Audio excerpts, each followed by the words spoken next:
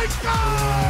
They score! Welcome to God's Playbook with your host, Father Rico Passero. Lock at the 20, 10, 5, touchdown!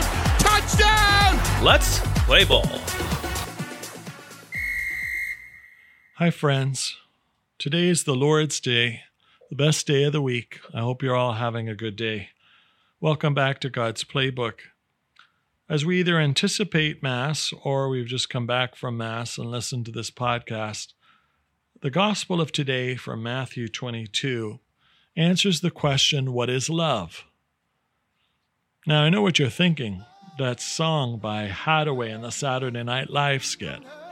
One of my favorite songs.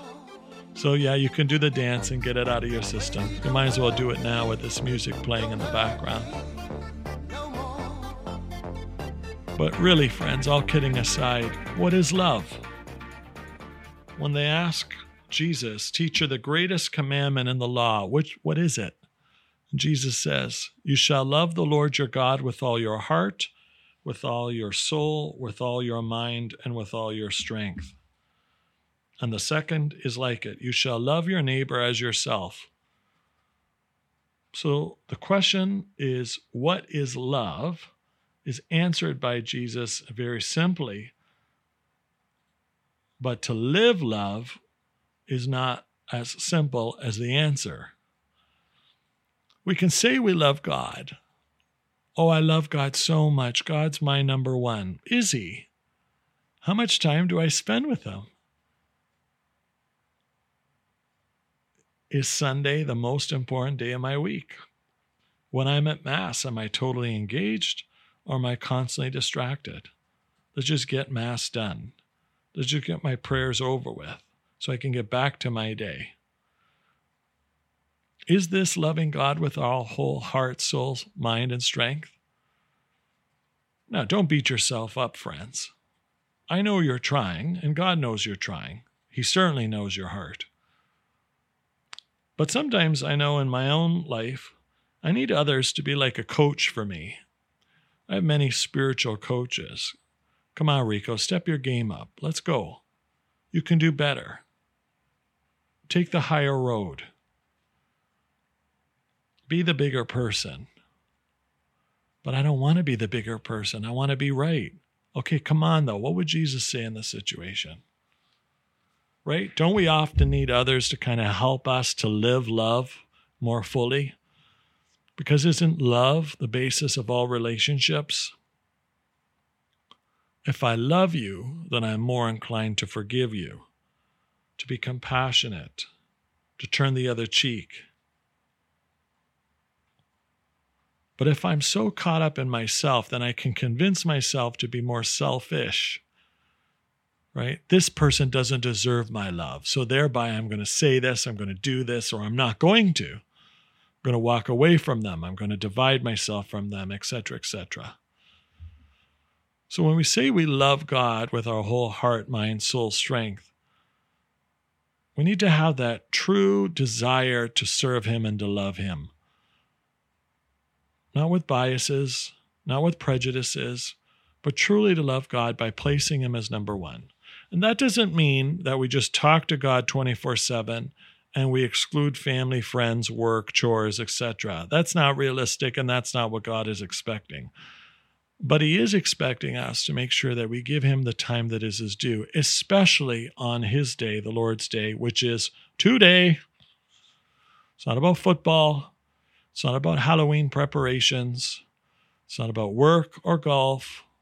It's not about laundry or supper. Some of these things indeed need to be done. Yes, absolutely. It's part of life. However, what is our first priority? Lord, thank you for all that you've given to me this week. Lord, this is your day.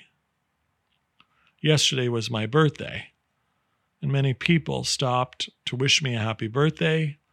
My family and friends want to make sure that they take me for dinner and spoil me a bit. We stop our lives for someone's birthday because we love and honor them enough to give them the attention that is their due.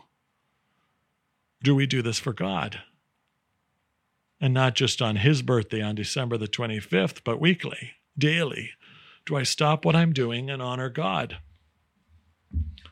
When we think about our relationships with one another, if I only talk to my spouse 1 or 2 times a day, what kind of a relationship do I have with my wife or my husband, my children or my parents? If I want to be in relationship with someone, should I not have an ongoing dialogue with them, especially if we live together?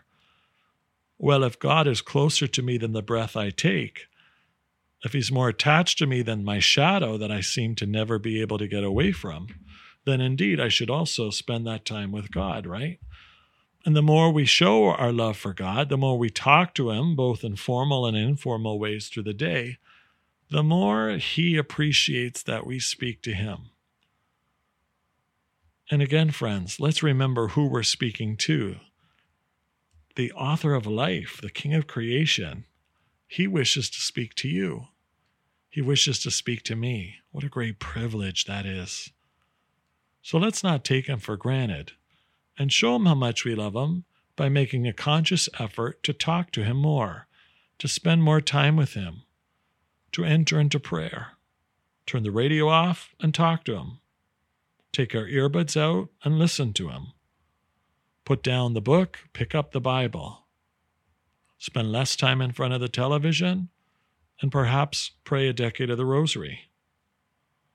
When we know somebody's going through a tough time, lift them in prayer.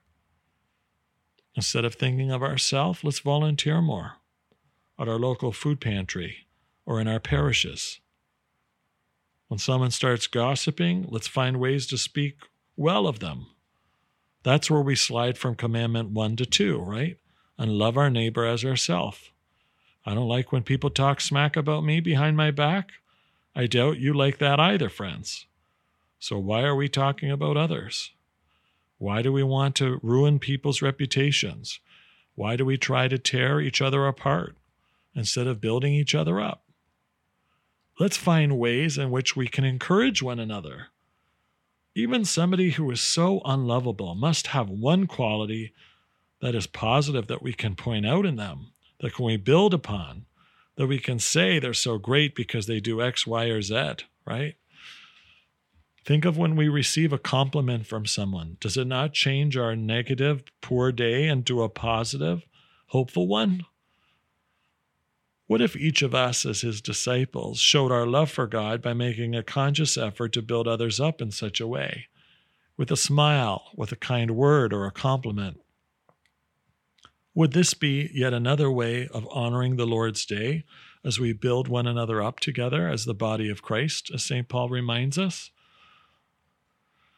Friends, these are just some ways in which we can show our love for God and answer the question, what is love for me?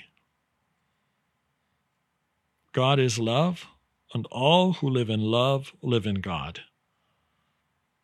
May we learn to live in God and love him more deeply from the bottom of our heart. Let's be more conscious together. And then, as we also show our love for one another, this shows God that we mean what we say when we call upon him and tell him how much we love him. For God's Playbook, friends, I'm Father Rico. Let's show our love for God, because as you know, I always say, God loves you, and so do I. If you like what you hear, please consider supporting us using any of our affiliate links in the description below via Buzzsprout, Ko-Fi, or GoFundMe. Thanks, and God bless.